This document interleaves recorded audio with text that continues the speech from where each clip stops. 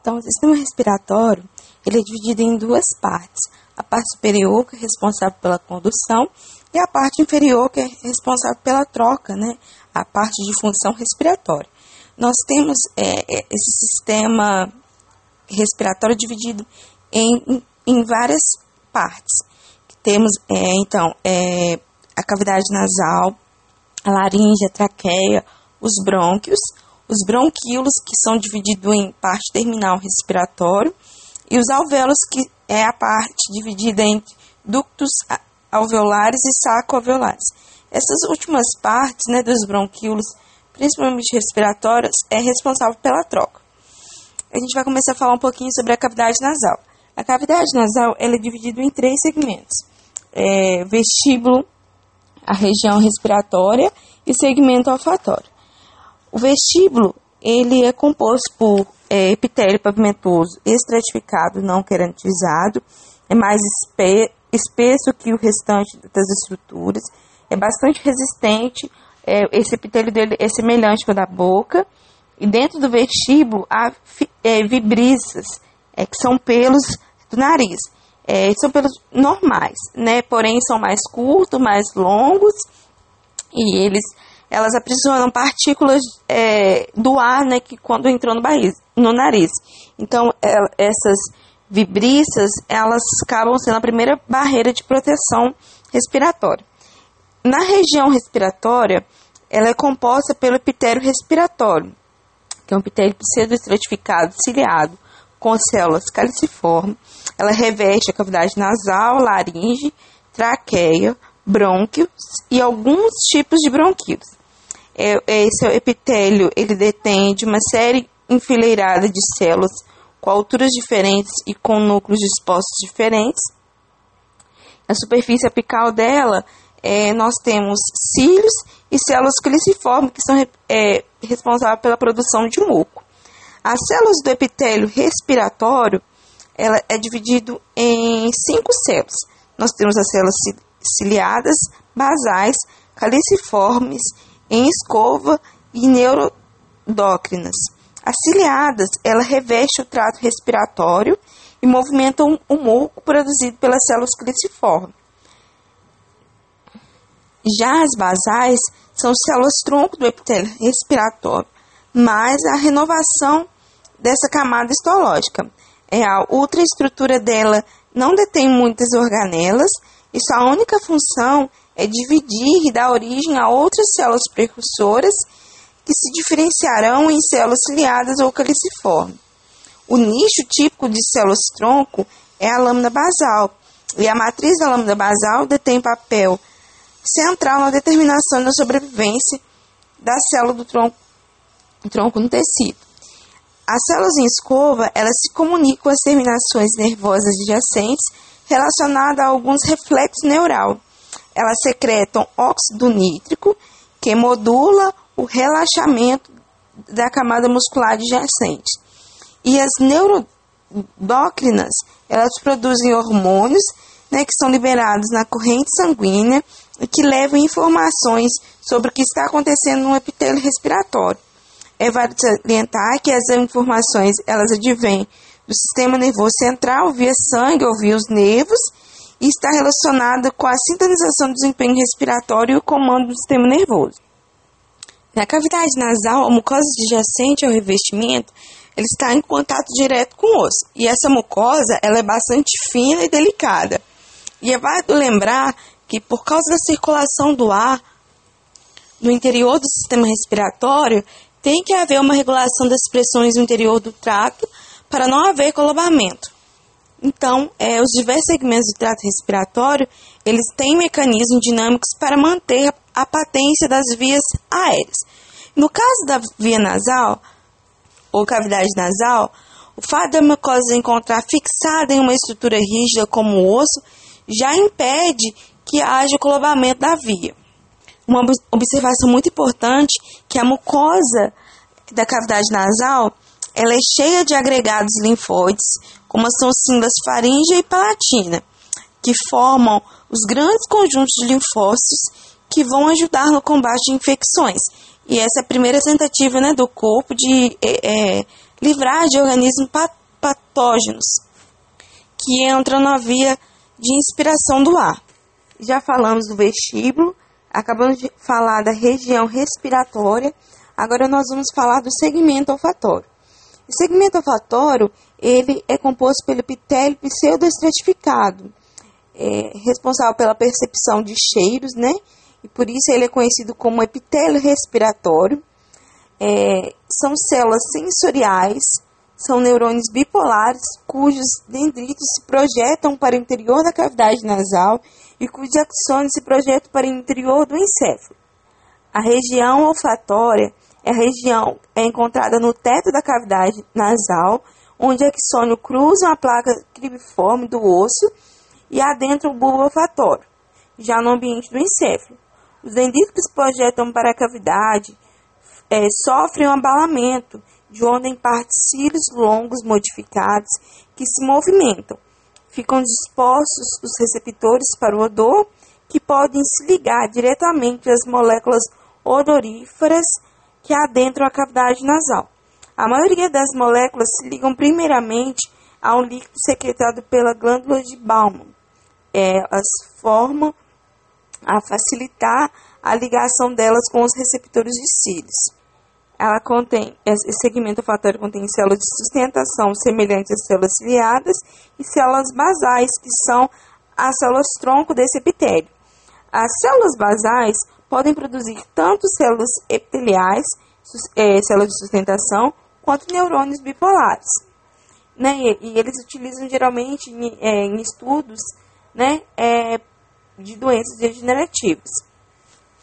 As células da glândula biliante são células responsáveis por produzir bainha e por realizar uma sinalização que guia o trajeto do axônio desses neurônios, né? Porque o axônio do neurônio, eles acabam por migrar do endotélio, atravessar o osso e adentrar o ambiente do sistema nervoso central, de modo a conectar com as vias existentes no encéfalo. E não existe qualquer outro lugar do corpo que detenha um evento similar a esse. E acaba que essas células da glândula banhante, elas são usadas em terapia de regeneração de medula espinhal. Então, logo, a gente fazer um rápido resumo dessa cavidade nasal. A sua mucosa, então, é composta por um epitélio pseudoestratificado ciliado com células caliciformes, adjacente a uma lâmina própria de tecido conjuntivo frouxo, bastante delicado, que se encontra fixa no periósteo, contínuo com o tecido ósseo do crânio. O epitélio da cavidade nasal produz secreções mucosas pelas células caliciformes e outras glândulas que umedece e aprisiona as partículas em suspensão aérea. Os cílios da região apical movimentam essas partículas em direção à faringe para deglutição, terminando o processo de filtração do ar. A umidificação é feita principalmente por glândulas de secreção, principalmente a serosa. A etapa de aquecimento do ar, por meio do movimento de sangue, nos abundantes vasos sanguíneos que se dispõem pela lâmina própria da cavidade. A mucosa detém de um sistema de aquecimento próprio relacionado com a vascularização. Vamos falar agora um pouquinho da faringe. A faringe, ela é dividida em nasofaringe, orofaringe e laringofaringe.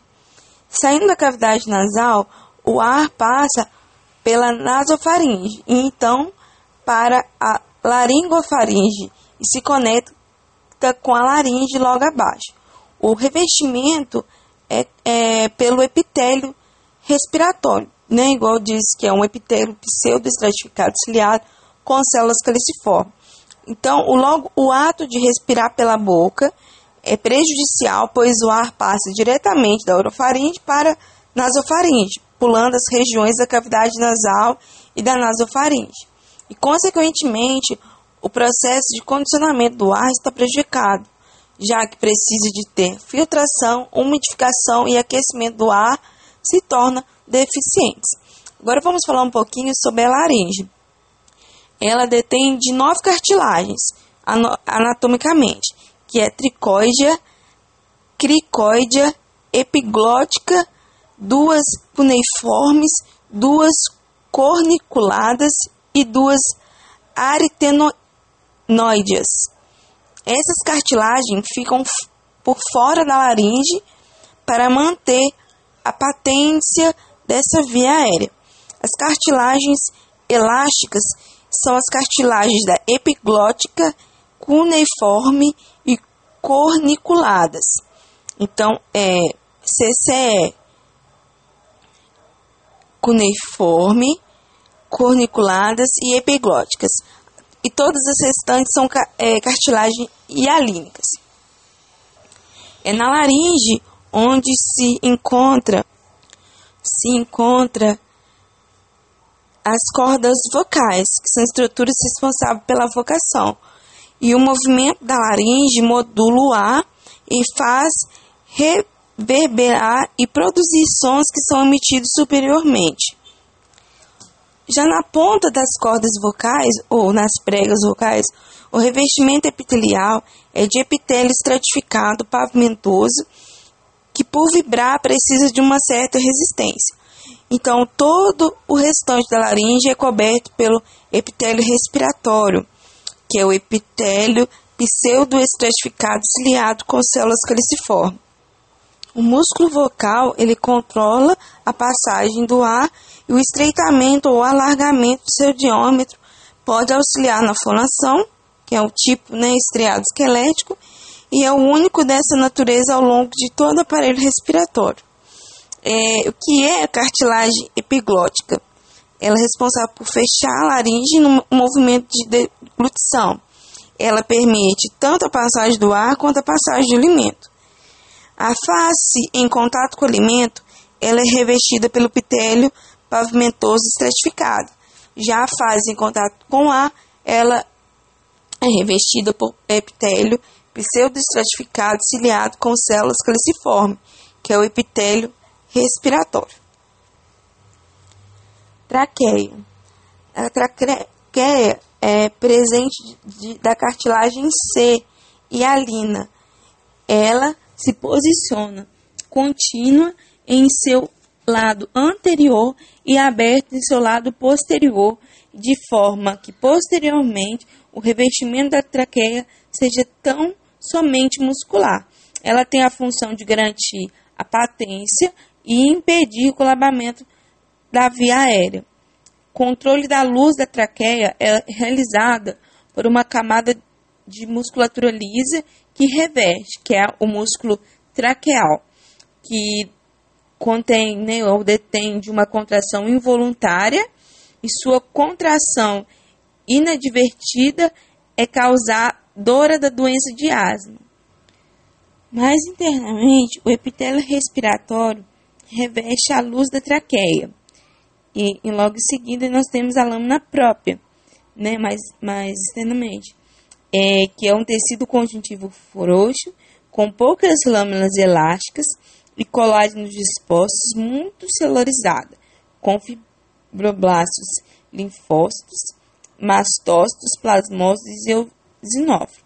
A lâmina basal ela é bastante espessa, mais grossa do que qualquer outra mucosa. Já a submucosa é separada da mucosa por uma lâmina elástica, cujo revestimento exterior é feita por tecido conjuntivo frouxo. Há a presença de muitas glândulas mucosas com meia lua serosa e adjacente a cartilaginosa com formato C. A camada adventícia é constituída de tecido conjuntivo frouxo com grandes vasos e nervos. Nós temos agora os brônquios. Os brônquios, vale lembrar que os brônquios, eles vêm da ramificação da traqueia. A traqueia ela se ramifica em dois brônquios que vão abastecer os dois pulmões. O pulmão direito tem 3 lóbulos, o pulmão esquerdo tem 2, porque há uma depressão onde o coração se acomoda. A primeira divisão dos brônquios origina os brônquios primários, e logo após os secundários, que são chamados também de lobulares, lobares. Eles se dividem em brônquios segmentares, que delimitam os segmentos pulmonares. O pulmão é subdividido anato e histologicamente em segmentos independentes, de modo que uma pneumonia, por exemplo, geralmente acomete apenas alguns desses segmentos. Se o pulmão fosse uma estrutura única, qualquer infecção seria passível de alastrar rapidamente por todo o órgão. O revestimento dos brônquios é internamente revestido pelo epitélio olfatório, seguido de uma lâmina própria de tecido conjuntivo frouxo e uma lâmina basal bem espessa. A camada muscular lisa tem um formato em espiral bem característico. A submucosa é constituída por um tecido conjuntivo frouxo e dotado de muitas glândulas. A cartilagem alínea se forma em espécie de placas, garantindo a patência conjuntivamente com o músculo liso tensionado basalmente. A camada adventícia é um tecido conjuntivo frouxo com grandes vasos e nervos, também ligado à estrutura de tecidos adjacentes. Já os bronquíolos, podemos ver a mucosa, o músculo liso com organização em espiral, a submucosa com glândulas, a cartilagem em placas. Não há mais cartilagem em glândulas, sendo ele revestido externamente por musculatura lisa. A patência dos bronquíolos é garantida somente pelo músculo liso. O epitélio de revestimento interno das vias aéreas sofre uma grande mudança. Em sua porção inicial, ainda existem células pseudoestratificadas ciliadas com células caliciformes, mas seu revestimento vai gradativamente se modificando. As células começam a se achatar e os cílios e as células caliciformes desaparecem. Em um dado momento, as células adquirem um caráter cuboide, recebendo o nome de células claras, secretam uma substância denominada surfactante, que é uma secreção predominantemente lipídica, que reveste a via aérea internamente e impede que haja colabamento da via. A luz dos últimos bronquíolos é muito fina e neles há uma ausência tanto de revestimento cartilaginoso quanto de revestimento muscular liso. Nos últimos bronquíolos, tal como nos ductos alveolares e nos sacos alveolares, a patência seja garantida exclusivamente por surfactante. No caso do alvéolo, o surfactante é produzido por uma célula chamada de pseudócito do tipo 2. O brotamento do bronquíolo para o bronquíolo terminal e depois para o bronquíolo respiratório, o revestimento sofre grande mudança. Ele inicia-se pseudoestratificado ciliado com células caliciformes, até que haja transição a um epitélio cuboide, sem células ciliadas e sem células caliciformes nos bronquíolos respiratórios. Agora vamos falar um pouco dos alvéolos, que é a parte final dos bronquíolos, que se diferencia em bronquíolos terminais e depois em respiratório. A grande diferença entre bronquíolos terminais e os bronquíolos respiratórios é as presenças de alvéolos. Do bronquíolo respiratório, o aparelho respiratório deixa de ter a função de condução e passa a ter a função respiratória. A quantidade de alvéolos vai aumentando progressivamente ao longo dos bronquíolos respiratórios, chega a um ponto em que os alvéolos criam comunicações entre si, chamado ductos alveolares. No final da estrutura do bronquíolo respiratório, existe um abaulamento com a organização de vários alvéolos por volta, como na forma de uma esfera, que é chamado de sacos alveolares, que são os últimos segmentos do sistema respiratório. Então, a histologia do pulmão é um tecido com muitos espaços em branco, isto é, com muitos espaços preenchidos por ar. Cada estrutura poligonal desses corresponde a um alvéolo, mas superiormente temos bronquíolos respiratórios, cujas partes mais densas correspondem à musculatura lisa, revestindo externamente o epitélio composto por células claras. Porém, entre os alvéolos existe um tecido que constitui septo alveolar, como se fosse uma parede entre o alvéolo e o outro. Essa estrutura detém o parênquima de fibras reticulares e fibras elásticas e é ricamente capilarizada, por onde haverá o contato entre o sangue e o ar, na chamada barreira sanguiar ou barreira hematoaérea, que é o local de troca entre ar e sangue, por onde o gás oxigênio se difunde em direção ao sangue e dele é recaptado o gás carbônio em direção aos alvéolos. Na microscopia eletrônica, vemos hemácias bastante eletrodenses, devido à presença de íon ferro em seu citoplasma, dentro de capilares muito delicados. Observamos que o ar e o sangue se dispõem de uma proximidade extremamente grande, com poucas camadas histológicas de separação. O revestimento do alvéolo é uma célula epitelial bastante pavimentosa, de pavimento simples, e para cada lado capilar temos apenas um revestimento endotelial, que é o revestimento do epitélio pavimentoso simples. As camadas basais do epitélio e do endotélio alveolar aparecem fundidas entre essas duas células, formando como se fosse um recheio de um sanduíche. Essas três camadas são as únicas camadas que o gás precisa se difundir para adentrar o ambiente sanguíneo. É válido lembrar que as células que revestem o alvéolo é dividida em pseudomócito do tipo 1 e pseudomócito do tipo 2. O pseudomócito do tipo 1 ele é responsável pelo revestimento. Ele participa ativamente de trocas gasosas. Já o pseudomócito do tipo 2, ele produz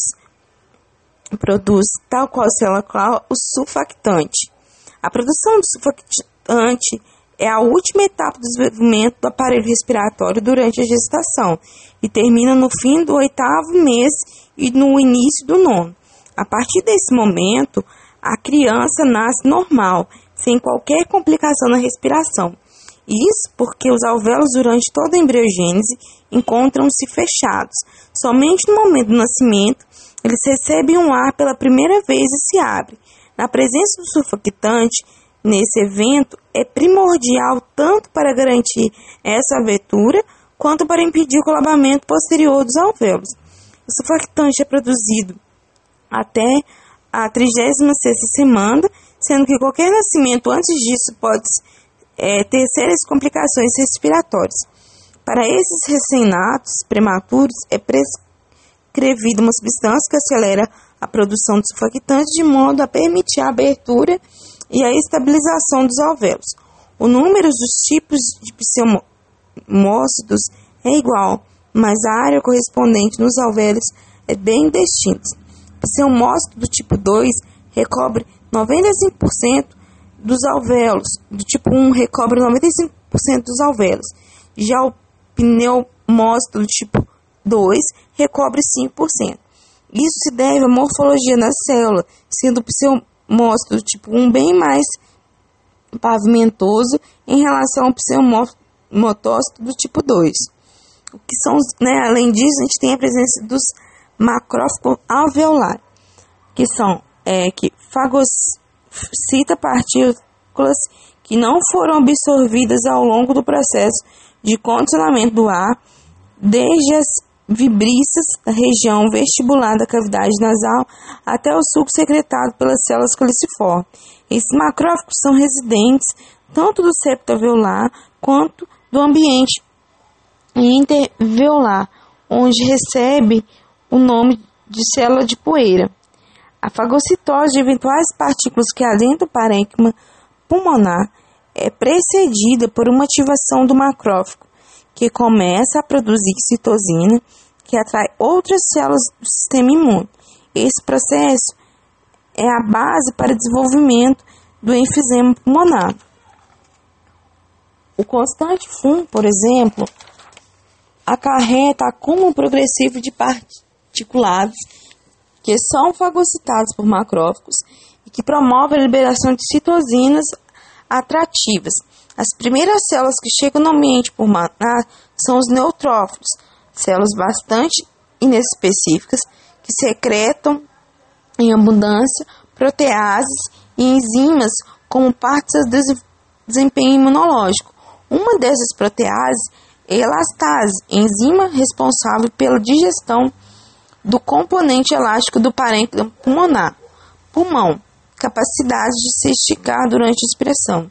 Quando paramos de contrair a musculatura respiratória, as fibras elásticas que haviam armazenado o potencial elástico voltam à sua conformidade inicial e caracterizam a expiração do ar. A expiração, então, lança mão de propriedades elásticas do pulmão e, na grande maioria das vezes, tem desempenho passivo, isto é, sem gasto de energia. No enfisema, destrói as fibras elásticas do pulmão, fazendo com que o paciente precise realizar força no ato de expiração. Também acarreta dificuldade respiratória e cansaço constante. Além disso, a perda da principal fibra constituinte do septo alveolar leva à destruição da própria parede do septo. Isso faz com que o saco alveolar aumente de tamanho e, ao mesmo tempo que essa destruição, diminui a área de troca gasosa e diminui o número de capilares disponíveis para a troca. Surfactante é uma substância lipídica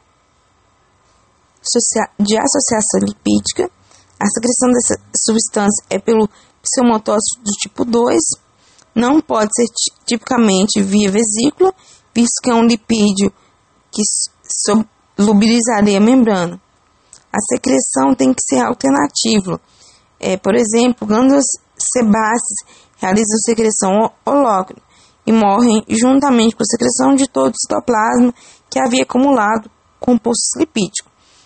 A glândula mamária, por outro lado, desenvolveu um mecanismo de secretar lipídico juntamente com a parede do seu citoplasma na chamada secreção apócrina. Os pseudomotócitos do tipo 2 desenvolveram uma organela especial, cúpulo lamelar. Estruturalmente, ultraestruturalmente, essa organela se assemelha a uma mitocôndria com uma série de cristas encadeadas. Na realidade, essa organela corresponde ao empacotamento de membrana celular contornada por uma membrana previamente organizada.